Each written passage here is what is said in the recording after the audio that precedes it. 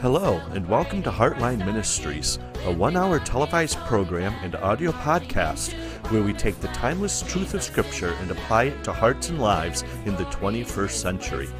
Join Pastor Harold Noyes of Community Christian Church in Athens, Vermont, and Pastor Timothy Golden of Life on Main in Charlestown, New Hampshire, as they bring the light and life of God's Word to current situations and experiences. Now here are your hosts, Pastor Harold Noyes and Timothy Golden. And Tim, today as we are now going to be looking at probably the third event, I guess, in Jesus' life will be, a couple of miracles. This is one of the miracles. The changing water into wine is a miracle. And then he had a conversation with the Samaritan in between. So at least a third recorded miracle that we're going to be talking about. And I find it interesting that in the first two miracles that Jesus did, Jesus is the one who did the approaching, or he is the one who did the seeking. Mm-hmm. And I don't know, I kind of like that, where we're told in Scripture that man by themselves do not naturally want to seek God. Mm-hmm. And why would that be? And why is it that you and I, or mankind in general, does not want to seek God?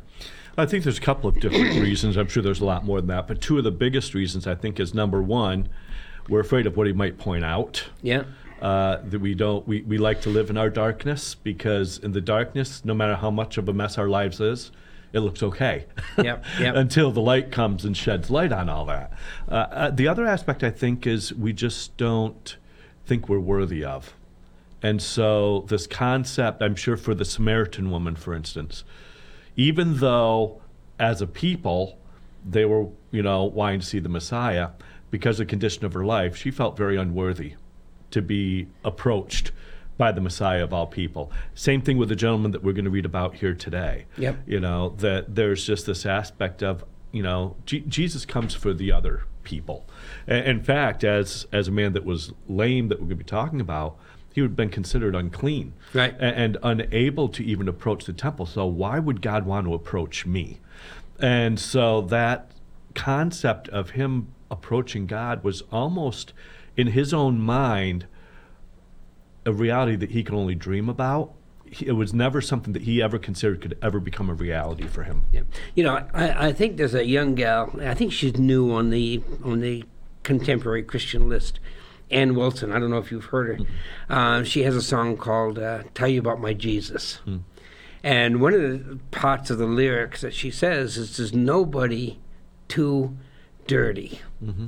There's nobody too unclean that Jesus doesn't want to touch, that Jesus doesn't want to heal.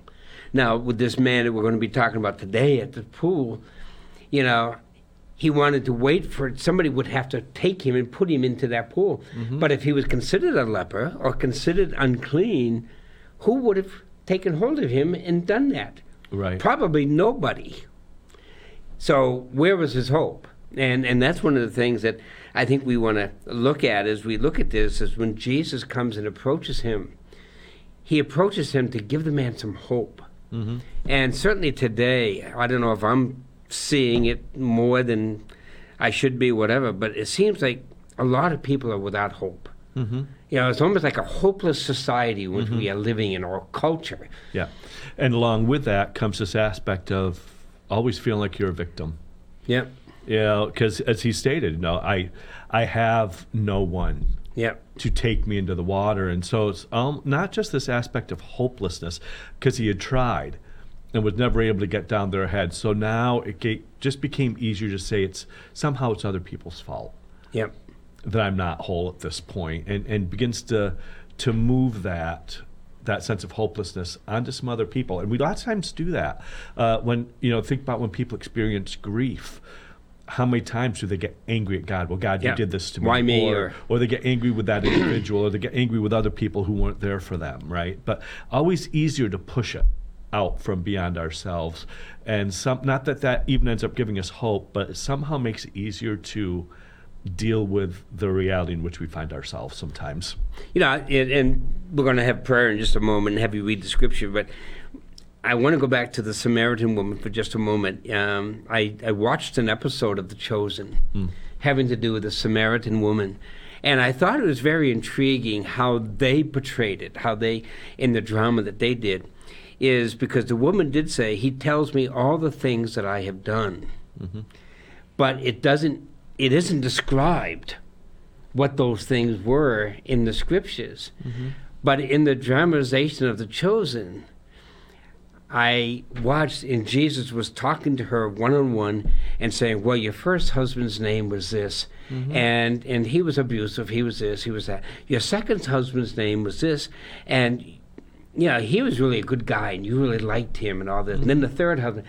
And, and even though that was not pronounced in the scripture, it gave me a realization of the intimacy in which Jesus was willing to talk to her. Mm-hmm. So that when she describes, he tells me all things that I have done, though John does not relay it to us, I can now see it a little more clearly. So mm-hmm. I appreciated what The Chosen had done in doing that, without I think, embellishing too much or mm-hmm. without adding too much to Scripture, but just mm-hmm. simply the conversation, how the conversation could have gone. Mm-hmm.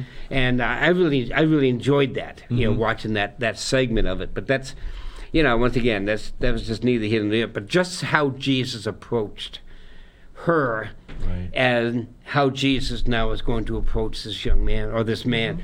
Mm-hmm. One question before we read this portion: it says that he was lame for 38 years. Does that mean that that's how old he was, or did he contract a sickness and maybe he was in his 40s? We mm-hmm. have no idea. Right. But he'd been lame at least for 38 years. So mm-hmm. he could be at least 38 years old, or he could be older and just have contracted some sort of disease. I would tend to believe he was probably older, because usually anywhere else it'll say he was born this way. Yeah. Right, like the man who was born blind actually tells us that. Right. Where here it doesn't say that, where they attach a specific number of years for the infirmity, would lead me to think that he was probably contracted at some other point in the course of life. Yeah, so he would have been, beyond that age. And that's what I was thinking, but I just wanted to get there. I'm going to open in prayer and then ask the Lord to be with us. We're going to be looking at John's Gospel, chapter 5, verses 1 through 18. At least that's what our intention is. And going with the study of this miraculous healing in which Jesus does, and just trying to find out, for all of us want to be made whole. Yet there's nothing today in our world that will do that, with the exception of Jesus Christ. Right. And I thoroughly believe, and Tim I'm sure does, is that if you want to be made whole, he is the only way we are going to be made whole, mm-hmm. complete again. Mm-hmm. And that's what I mean, is complete again, become that completed person that God mm-hmm. wants us to be. You got to have that relationship with Jesus Christ. Mm-hmm. Anyway, we're going to open in prayer, and then I'm going to have Tim read the first 18 verses. Father, we thank you so very much, Lord God, for your word. We thank you for the truth of it. We thank you for the reality of it. We thank you for the miracle of it, Father, to see that you loved us so much. You sent your Son. And Lord God, not just to die on Calvary's tree for us, but also, Lord, to show his compassion, to show how much he loves us. And there's so many things which he did. Lord God, help Tim and I as we share this. Help everyone who watches and listens. Lord God, that your Holy Spirit would be able to work in their hearts and draw something out of this that will help them to be made whole. So, Father God, we love you and we thank you in your name. Amen. Amen. So starting with chapter 5, verse 1. After this there was a feast of the Jews, and Jesus went up to Jerusalem. Now there is in Jerusalem by the sheep gate a pool, which is called in Hebrew Bethesda, having 5 porches.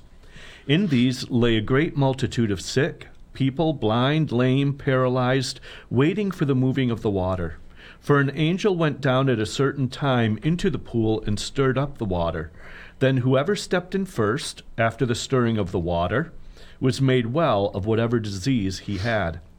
Now a certain man was there who had an infirmity 38 years. When Jesus saw him lying there and knew that he already had been in that condition a long time, he said to him, "Do you want to be made well?" The sick man answered him, "Sir, I have no man to put me into the pool when the water is stirred up. but while I am coming, another steps down before me." Jesus said to him, "Rise, take up your bed and walk."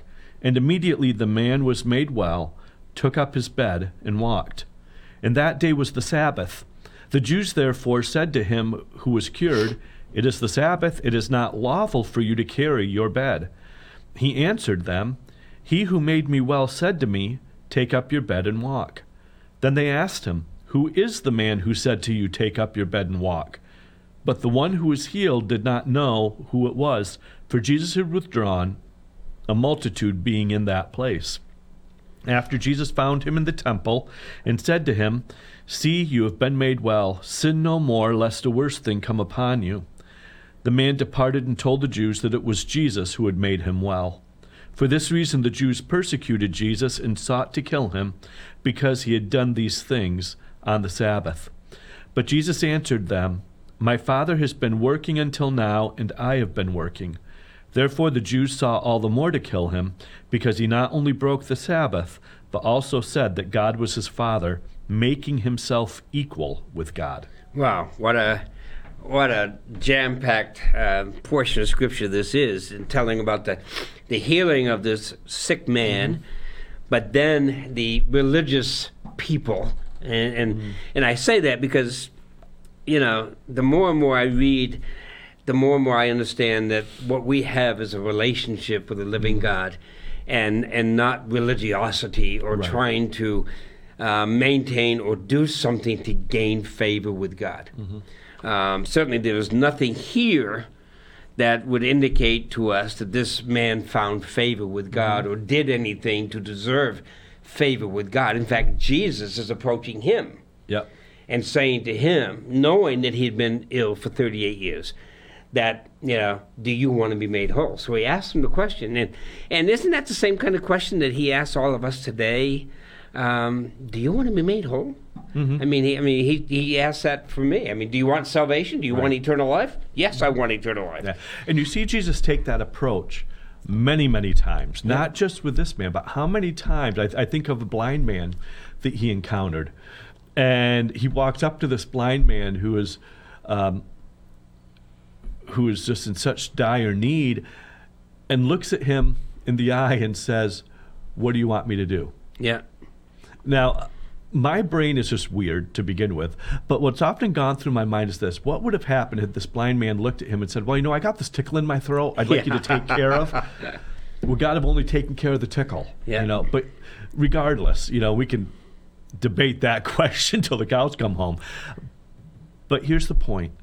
Jesus wanted to know, what is it you need from me? Jesus isn't saying he can't deliver. He just wants to know what is it we're desiring of him. Not that he's just going to meet our every whim. It's not like he's some genie and that whatever you make requests of, he's just going to give it to you. He comes to this man specifically and says, and presents a question for him, and that's, as you said, do you want to be made whole? Implying, I can make this happen for you. Because Jesus would not have made that offer unless he could have. This wasn't do you want to be made whole? Oh, yes, I would. Oh, that's nice. I'll pray for you. Yeah. No, Jesus comes to offer because he has the ability to grant it. But he wanted that man to identify it within himself and say, yes, this is what I desire of you. I have a question, and in reading this portion of Scripture, as well as others, for example, the woman at the well and so forth, is with Jesus asking that question, is it implying that there are some who don't want to be made well? Because why would he ask that question? Do you like being in your infirmities? Do you like people tending to you? Do you, whatever the case may be, do you like being in that, or do you want something better? Kind of thing. And it's the same thing that just like the woman at the well. Do you like living in your sin? You can go do that if you want to, but I want to give you something where you don't want to live in your sin anymore. That kind of thing. And we ask people today in our world, in our culture, society, Jesus Christ wants to make us whole. He wants to make us a completed person. And we can't be a completed person without the God coming in and doing a work. But there's a lot of people, I think, at least I've been in ministry long enough to know that there are some people who love to live in misery. And a lot of times what Jesus is coming and what he's offering to bring us is something a lot more than what we think we have need of. Yeah. Because Jesus' questions, I find it wonderful that he doesn't look at him and say, do you want to walk again? Yeah. He doesn't say that. He makes the comment, do you want to be made whole?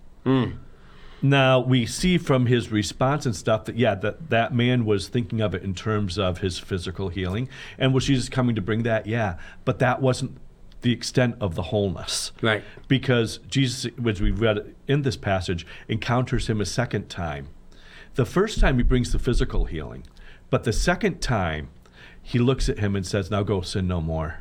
Yeah, I was going to ask you about that because because as I looked at it, and you go down, read the first 13 verses, and then you got verse 14 where he goes and says to him, "Behold, thou art made whole; sin no more." So my question to you was going to be: so when was the man saved? Was he at that physical healing, or was he in the second encounter?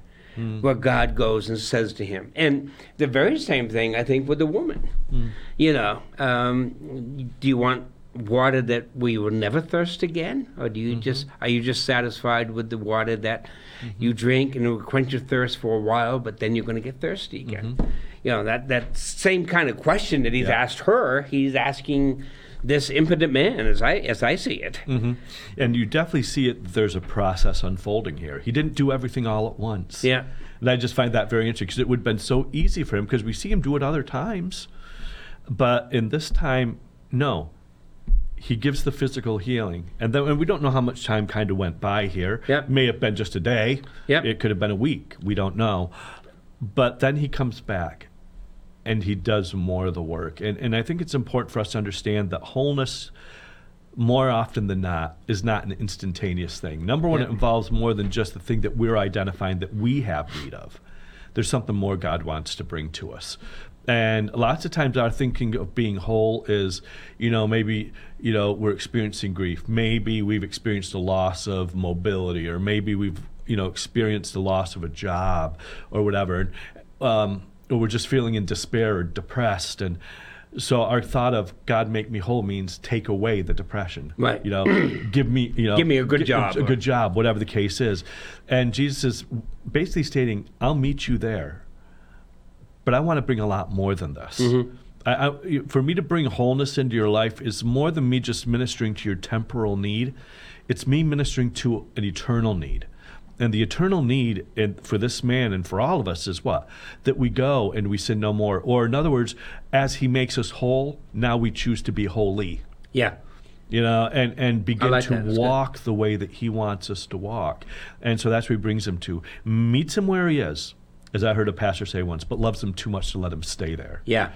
And calls him out to something greater. Right. Just thinking about my own salvation experience, I had attended this Bible church for quite some time, pretty content in going. Yeah. I was active in the youth group. I was, and things of that nature, and I was pretty content with that. But looking back, I can see how God, brought me to this fellowship, and then after a while, and for me it was like a year or a little better, after a while, he had to deal with the internal problem, not just the external of being accepted by a group of people and all these other things, but also then he came to the point of saying, okay, now it's time for me to really do the work. And that is the internal work that has to be done. Right. And he did the physical work, first 12 or 13 verses, and then the spiritual work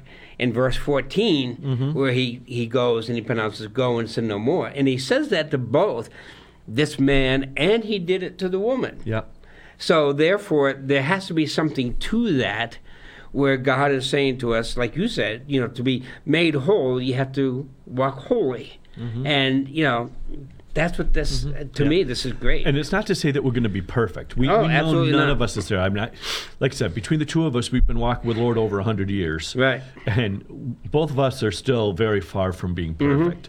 You know, it's only by God's grace that we're in the roles that he has us in, and it's allowing him to work through us. But every moment of every day, we have to be willing to let him make us more holy and more holy and more holy. So it's not a matter of thinking of holy meaning that we are somehow or another perfect, or that we're somehow or another so close to looking like God, but are we in that process? And I've learned over my life that sometimes, you know, he'll come to me today and say, okay, now go and sin no more, like he did with this man. Yep. I'm like, okay, you know what? And for a while, I do pretty good at that. But then he's like, okay, now that you got that figured out, now let me point out this other one over here. And little by little, he unfolds one thing after another, and he not to overwhelm us with all these things. Yeah. Knowing that if he showed us every frailty that we have in a moment's notice, we'd look at it and say, we couldn't handle it. We couldn't, you know, and we would cower and we would just simply stay in our lifestyle. But he meets us where we are, and he will. Light of that old hymn, right? He walks with us and he talks with us and he tells us that we're his own. And that includes, even in the midst of our frailty, in the midst of our own sin that we struggle with, he's there walking with us and talking with us if our heart is really wanting to follow after him. And that's what we mean by being holy. It's having that kind of a pure heart, much like David did, that even though he sinned with Bathsheba, he was a man after God's own heart, because when that was pointed out to him, what did he do? Admitted his sin, said, I don't want anything standing in the way. And then he wrote some of those incredible Psalms like, you know, please don't take your Holy Spirit from me. Yeah. You know, the idea of me not being in your presence is worse than death to me, kind of concept. And that's what it means to be holy. Not that you're doing everything proper, but your heart at least is. Yeah. You know, I was thinking, and I've been doing a study on Sunday mornings about the heroes of Hebrews 11, and I've been kind of stuck on Abraham for the last few weeks, and I will be this week. But one of the things that I find interesting when God is talking to Abraham about Isaac, he called him his beloved son, or his only son. And you look at that and say, wait a minute, Isaac wasn't his only son. He had Ishmael. But the difference is, one was conceived in sin, Isaac was not. And not that he didn't have sin, because he was from a human father. But the thing is, your only son, why? Because this is the one I promised you. I didn't promise you Ishmael. Right. You know, and therefore he goes, and you know, you look at Abraham, you look at David, you look at any of them, certainly they had their frailties, just like you and I have our frailties. And to me, that's one of the mysteries and marvels of the Scripture, is how God can take regular, everyday human beings like you and I, and use us for his glory and to his praise. And, you know, and he's going to do the same thing with this young man. Right. In dealing with the religious people. Now, in saying that, let's go back to verse 1, because both Tim and I, you know, preach a relationship with Jesus Christ, and not a religiosity, if you will. But we do know that Jesus went to the feasts, and he did the religious thing, if you will, you know, and I you know, just saying it that way, because in verse 1, and after there was a feast of the Jews, and Jesus went up to Jerusalem. Why?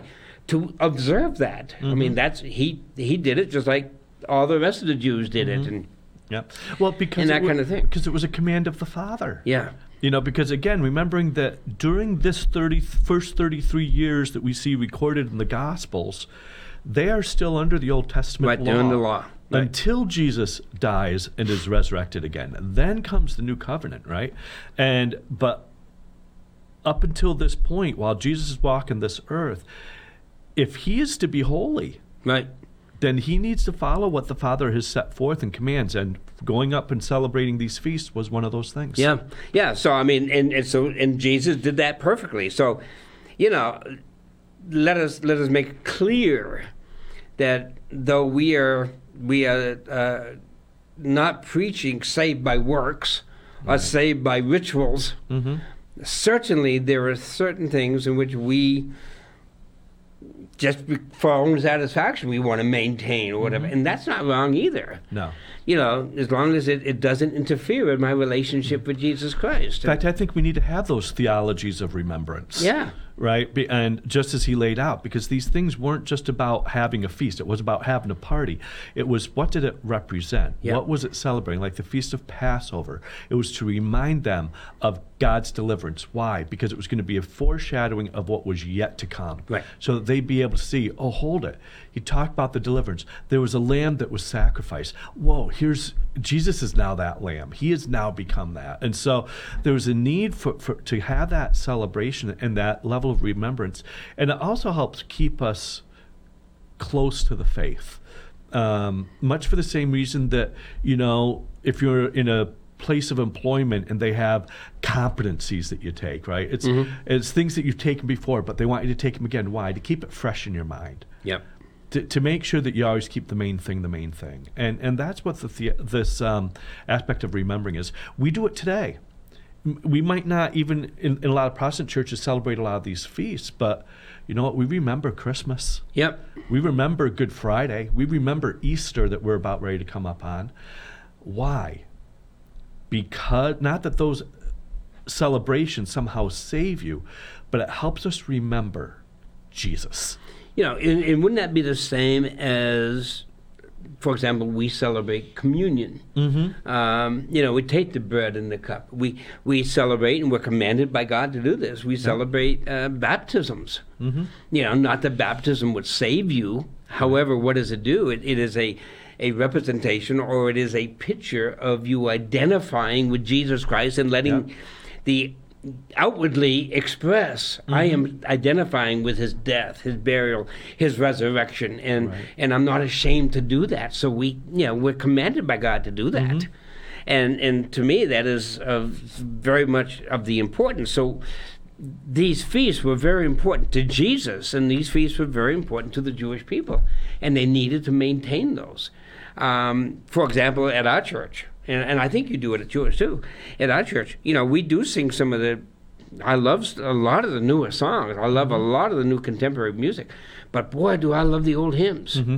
And we make sure that we sing at least one old hymn a Sunday, because I don't want to lose that. Right. I don't want to lose, that closeness or that relationship, and also the lyrics. I mean, many of the lyrics are just absolutely wow. We sang a little chorus last night in prayer meeting. I love you, Lord, and I lift my voice. Just a little chorus, but it just kind of brings you back to, Lord, I just want to let you know I love you. Interesting, because we're doing that very one this Sunday. Yeah, so I mean, I just, I just love, Patty, she reminds me often, hey, you haven't told me you love me yet today, or you've only told me you love me 2 or 3 times and not the dozen times I want to hear it. We need to do that. Let's not be afraid to tell Jesus, I love you. And now some people say, well, you look weird. You're talking to yourself and you're saying, Jesus, I love you. Jesus, wait a minute. I'm sorry. If you have an intimate relationship with him, you're not going to be afraid to tell him you do. Right.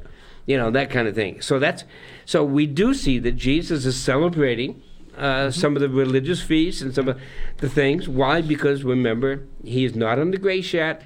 He's under law, and certainly these are a command which God the Father had given. And I think that he did it also to show, what is going to happen. Like the Passover. The death angel, if you see the blood on the doorpost, death angel will pass over you. Well, we have the blood of Jesus Christ, so the death angel will pass over us, and not that we're not going to die, but we're going to go to heaven to be with him and have eternal life and things of that nature. So these are very, very important.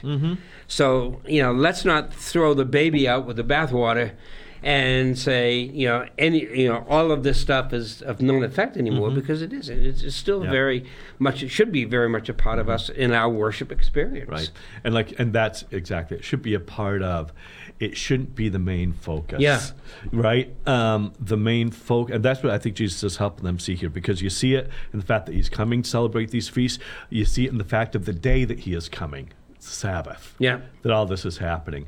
And of course, as we see, as the Pharisees begin to show us, their eyes were on the religious aspect, the religion that they were performing, more than the what it is that God wanted to bring. Yeah. In that moment, and they made those things the focus rather than Christ the focus, and we need to make sure that we don't err that way. Yeah. That we somehow or another place those, like I said, place the hymns or place the communion or place the baptism somehow or another over the fact of why we're really come together. It is to be with Him, right, and it is to worship Him. And so that's always got to be at the foremost. And then all the rest of that stuff flows out of the life that comes from that. You know, one of the things that I've learned, and I probably have known it all along, but it just has come to light to me in my teaching on Abraham recently, is when Abraham said to the young men that he left at the bottom of the mountain, "You stay here while Isaac and I go up and worship." Mm-hmm.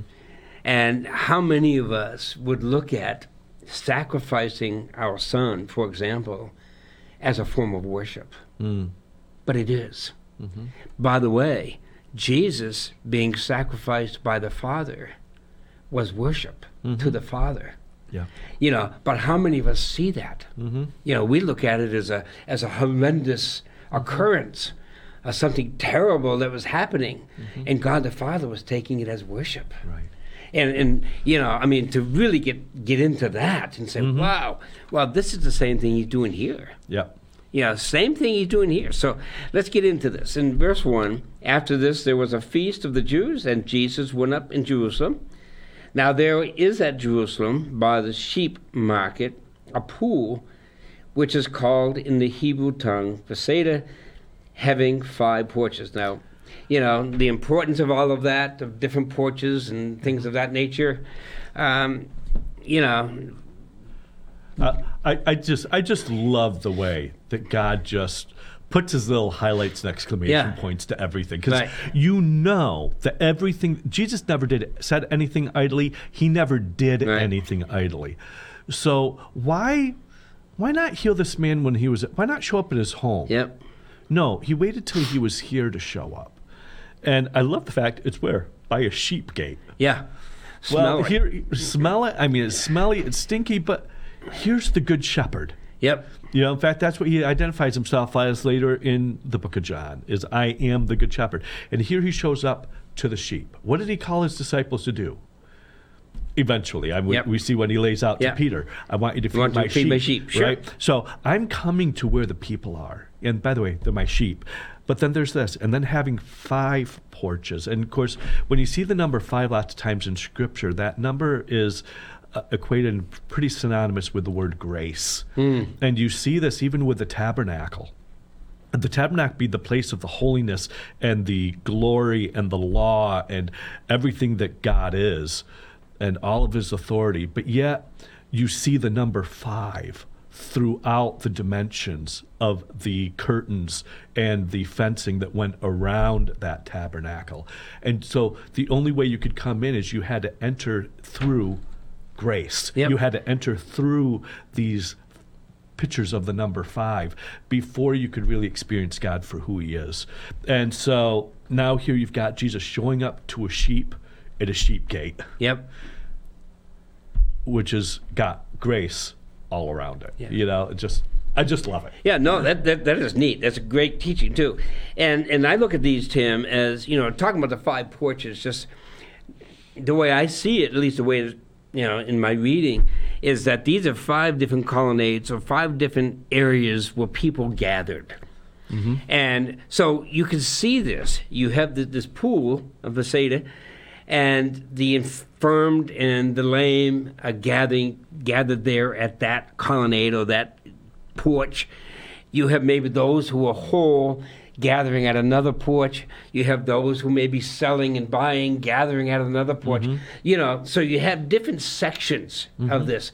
And this is the section where the lame and the infirmed and those who need something, you know, miraculous to happen, they were gathering there. They were a part of this, and probably the commoner, and I say that, the commoner would not go into that porch. This would be a porch for those who were, whether it be lepers or paralyzed or whatever the case may be, those who had the infirmities. So I think that's one of the reasons that he goes, and he's specific to this, is that there are 5 porches. Now he goes and says, in these lay a great multitude of impotent folk, a blind, halt, withered, waiting for the moving of the water. And I find that very, very interesting. What is it, once a year that the angel would come down and move the water? Or is it, is that what the time period is? I really don't know. It just says here a certain time. Yeah. So maybe just at these feasts, these days of the feast that they have, and they have 5 feasts that they would celebrate all during the year and things of that nature. So I don't know. And once again, these are the things that God has not want to or did not spend time telling us specifically. Yeah, and I think because he didn't want us to get hung up on it. Yeah, well, I think right? I think that's true, because a lot of times we can get so hung up on that's not the purpose the of incidentals. The story. Yeah, the incidentals. So we had that. But an angel came down in verse 4 at a certain season into the pool and troubled the water.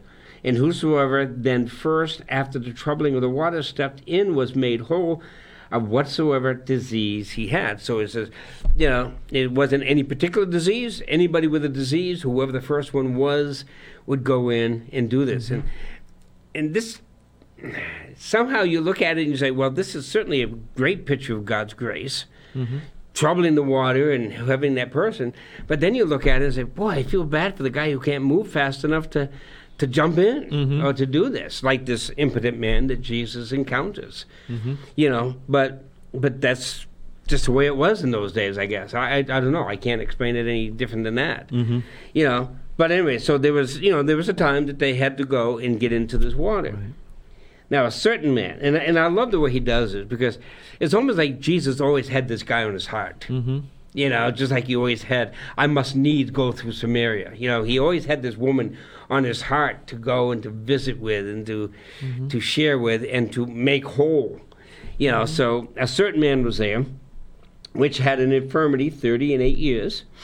And when Jesus saw him lay and knew that he had been now a long time in that case, he said unto him, wilt thou be made whole? And this is the whole dimension of our conversation this afternoon, and how many people today really want to be made whole, or do they want to stay laying in their infirmities? Yeah. And of course, the great infirmity that all mankind is faced with is sin. And Jesus is going to approach that in verse 14, right? But he doesn't approach it right off here. I think is there a reason that he waits until verse 14 to say about go and sin no more, or is there something there, Tim, that you can see? Well, all I can think is that if I was this lame man and I'm laying there, you know what? If Jesus came to me and said, look, I need to sin no more. Yeah. I'm sorry, that's not what's foremost on my thinking. Yeah. I especially if I've been in this condition for this long and I'm still willing to come to this place. I've got some level of hope, but I feel hopeless at the same time. Yep. And, here I am, and today I want it worse than I did yesterday, but something tells me that just like yesterday, I'm going to go home and I'm still going to be lame. Yep. And if Jesus came to me and said, look, I want you to live a holy life, I don't think I could have heard it, because all I can hear right now is my pain. Yeah. All I can hear right now is my distress. And so Jesus is like, okay, let's get that boulder out of the way first. Yep. And so he took care of it. And now when he came and talked about sinning no more, that was no longer a barrier in that man's life. And on top of that, who else could have made him whole unless this man was sent from God to begin with? So now he has earned the right to be able to speak into my life and tell me, you now need to live holy. I look at this, and once again, this is how I see it, and how it worked in my own life is Jesus went and introduced himself to this man and said to him, I can heal you. Get up and walk. And it doesn't give any indication. Verse 7, the impotent man answered him, Sir, I have no man when the water is troubled to put me into the pool. But while I am coming, another steps down before me. Jesus said, rise up, take up thy bed, and walk. Immediately, verse 9, the man was made whole. Now, it seems to me that if we're going to introduce people to Jesus Christ, and I think that that is the job of every single believer. Absolutely. Is to try to introduce, to the best of as God allows us, to Jesus Christ. When I was in college, I took evangelism classes. And I would have, I had quite a discussion with the professor who was teaching evangelism, because I had to present a case, and the case was this: I need to win people to me before I can win them to Jesus. And he argued with me, and in fact, he gave me a flunking grade for that, for that period, for that thing. And I said, wait a minute, no, I need to go and introduce my Savior so that they get to know who he is before they can know that he can make them whole. And that's what I'm thinking Jesus is doing here, saying, hey, here I am. I'm the Son of God. I am God's Son. I can make you whole. But let me do it, as we talked about earlier, let me do it in increments. You know, and so instead of just doing this radical thing, all of a sudden, you know, I'm going to do it in increments so that you can understand and see who I really am. Because I remember in my own salvation experience that it may have taken a year and a half for me to come to know Christ as my Savior, but I was being introduced to this Jesus all along. And then the Spirit of God was able to come and touch my heart and say, all right, now let's get to the nitty-gritty. You know, you need to deal with this part of it. Well, you think about, again, in light of what you just said, I think Jesus would have got a flunking grade too. Yeah. Because let's face it, if you put Jesus up against, as he ministers here to what we are told in a lot of these evangelism classes, he royally missed an opportunity here. He totally did a misstep according to those, what we try to teach people. Because what you've got is Jesus showing up, never once talking about spiritual matters, never once trying to point out his sin. Just looks at this man, says, do you want to be made whole? And then he doesn't really even come straight out and say, yes, I do. But he implies it by saying, no one's here to let me in. And then Jesus waits for nothing more and just says, take up your bed and walk. And then when he turns around, Jesus is gone. It's like all he came there to do was just heal him, not to convince him of anything, not to capitalize on the moment. I'm just coming in love to meet you right where you are today. And you know what? I don't even care if you know what my name is. Yeah. Because he really didn't know. He's just a stranger that comes up and just makes my life different. But you know what the key is as I watch this? What really touched this man, I'm not sure, is that he was physically made whole. I think what really touched that man is that he saw that Jesus loved him. And was willing to converse with him, was willing to go to him, was willing to raise him up and do that. And meet him with absolutely no strings attached. No agenda, just there. And I think of a time when I was, it gives me a picture of that. And I was a believer. Actually, I was a minister of music at another church, and I was on my way home from a choir rehearsal, and this was my earlier days, and you know, when you try to get as much gas out of that gas tank as you can before you have to fill it again, and I misjudged, and I ran out of gas, and I kind of had to pull off the road and onto a side road, and walked up and figured, well, you know, there's a gas station 2 miles down the road, maybe I'll walk down there and get a gas can, and so I come up on the road and I start walking. All of a sudden, here comes a car and it pulls right over. And the person looked at me and said, "Oh, we were trying to find you. We were going the other way and noticed it looked like you were having some car trouble. Can we help you?" I'm like, "Yeah." And I explained the whole situation. He's like, "Jump in." He's like, "I got a gas can in the back. I'll take you down. We'll get some gas. We'll come up. We'll fill you up." And we did just that. Just drove down, came back. And in my heart, I'm thinking, wow, just so awesome to see that there's people that still care in this world.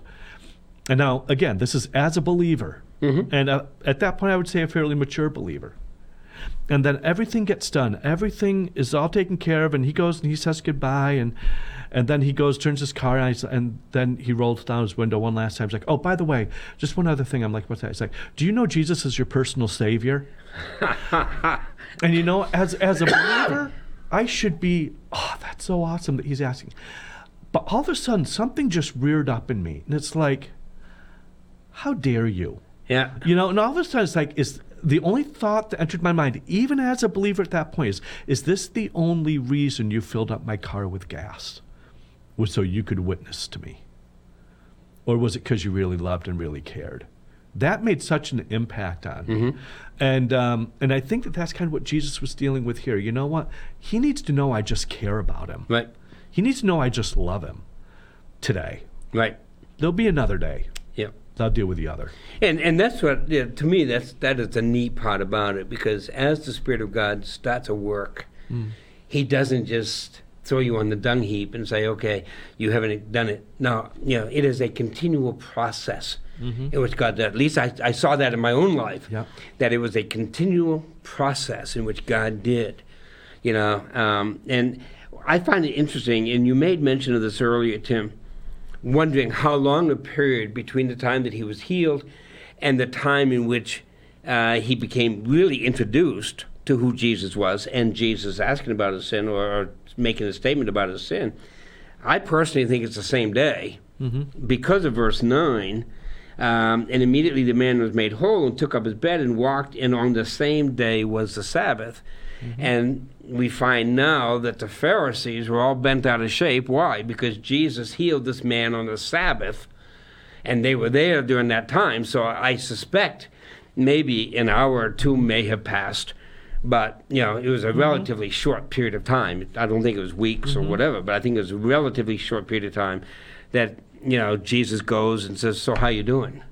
Kind of thing. And then he comes to know him. So we got that. So now the Jews, this is what really gets me, is the Jews were looking at, well, you didn't keep the law. You didn't keep the Sabbath. You healed a man on the Sabbath. You made the man break the Sabbath by picking up his bed and taking off. What kind of person are you? What kind of God are you? Or you claim to be God. Yeah, what are you doing? But what was Jesus' number one? What was his number one priority? His people. That's it. And we got that. Yet the Pharisees were looking at this box and saying, hey, you didn't keep the Sabbath, you broke it, you can't be of God, you can't be of this. And Jesus, no. Yeah, and it's not so much that Jesus broke the Sabbath. Jesus broke what they interpreted the Sabbath, how you needed to live to make the Sabbath a reality. Right.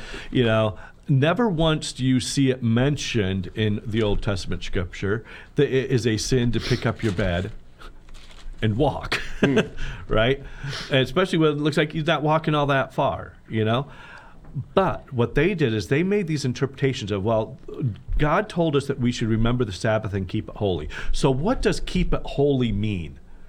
And then they made a whole list of rules and regulations of what it means to make it holy. And at what point does it now become unholy? Well, if I walk more than so far on the Sabbath day, well, now it has become work, I think. And they made those are man-made laws. Exactly.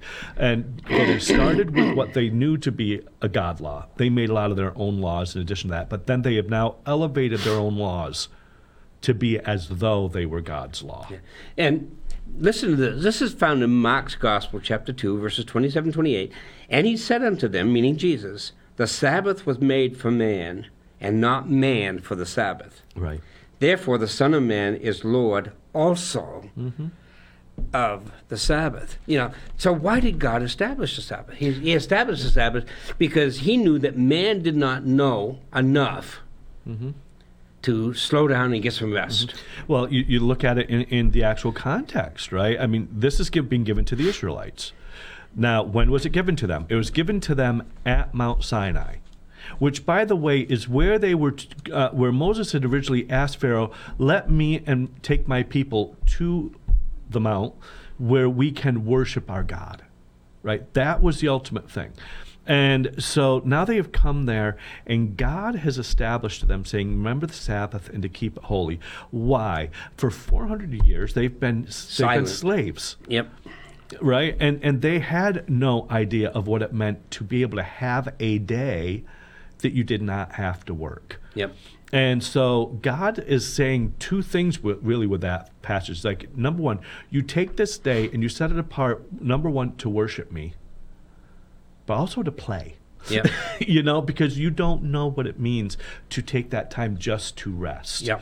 And, and that's why I laid out that, just as the Father rested, I want you to rest. Right. 1 day a week. And because it also keeps us dependent, because if we're working all the time, then somehow we begin to think that if we're going to get anything, it's only going to be on our own avail. And when you take a day where you're not doing anything, and for the Jews, there's even a time called the Year of Jubilee where they didn't do anything. That's the 7th year, right? Right. And so what does that teach you if you're not doing anything for a year? You learn what it means to be truly dependent on another. Yeah. Yeah. And that is the other purpose of the Sabbath, was to bring those things. It wasn't simply so that man would serve that Sabbath day.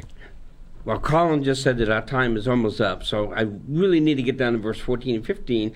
Afterwards, Jesus, finding him in the temple, I believe, once again, this probably is the same day, and said to him, Behold, thou art made whole, sin no more, lest a worse thing come unto thee. And I don't know if we need to pick it up next week to get into this a little further, but why would Jesus say that? Lest a worse thing come unto you. This is what I did. This is how I did it. Now what does he mean by that? That's a very good point. Very good point. There's a lot of things that we can probably try to make sense of this. The one thing that kind of stands out to me with this is one other time where I hear this kind of talked about. It dealt with a person that had been demon-possessed.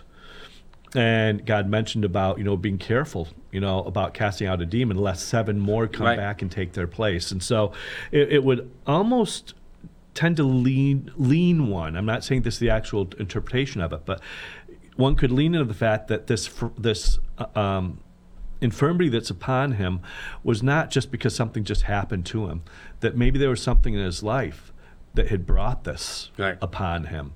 And now Jesus is coming in grace, even though he deserved this, in a sense, as punishment, because it was believed in that society that if you were ill in any way, that was a punishment from God. And you're seeing him saying, now go sin no more. So sin no more implies what? You have been sinning. Right. There are things that maybe brought this on. And now I have reached out in grace and said, enough is enough. Yep. And so now walk in wholeness. But be very, very careful. Because now if you sin again on this, it's not only going to bring that back on you, but now you're sinning. Before you may have done it, not knowing exactly what you're doing, but now you do. And it's going to go even that much worse for you. Yeah, and I certainly thoroughly agree with that. That I think that is the thing is, and we need to be very careful. It's like, for example, and not to pick on anybody, but someone who, whether they have a drug habit or alcohol habit or pornography habit, whatever the case may be, if God has delivered you from those things, and then you go back into those things, it's going to have a stronger grip on you than ever before. And, that's the way I look at it, at least, that is the way it's going to happen. So we're going to have to pick up on this section, maybe pick up next week on, the Pharisees' response to Jesus healing this man and loving on this man, and how they responded to Jesus. And also, once again, now the man finds out who it was that touched him and said, yes, it was this Jesus that touched me, and go on from there. I'm Pastor Harold Norris, pastor of the Community Christian Church. We're located on the Lower Road in Athens, Vermont, a little tiny community in Vermont. And we have morning worship at 9:30 every Sunday morning. We have evening worship at 6 p.m. We have Bible studies during the week. We have prayer meeting on Wednesday night there in the sanctuary. And if you're in our area, we'd certainly love to have you stop by and say hi and come visit with us. And if you're in the Charlestown, New Hampshire area, Life on Main meets at the Charlestown Senior Center at 223 Old Springfield Road in Charlestown. We gather Sunday mornings at 10 o'clock for time of fellowship and coffee. Service follows at 11 with some traditional songs, as well as contemporary choruses and great time in the Word together. First Sunday of every month, we also have a potluck after the service, so I invite you to be a part of that. But just come out, let us get a chance to also get to know you and a chance for you to be able to get to know us as well. And you can also call the church office number there, and we can set you up with the different Bible studies and prayer meetings that happen throughout the week. We want to thank everybody here at Fact TV for all their assistance in making this program a reality. You can also find us at a news station in Keene, New Hampshire that just started last Isn't that month. wonderful? Yep. And so if you know people in the Keene, New Hampshire area, let them know they can tune into Heartline down there, as well as along the Connecticut River Valley on many of the community stations there throughout Vermont. You can also find us on a number of different websites and social media. We are on YouTube, on Rumble, Truth Social,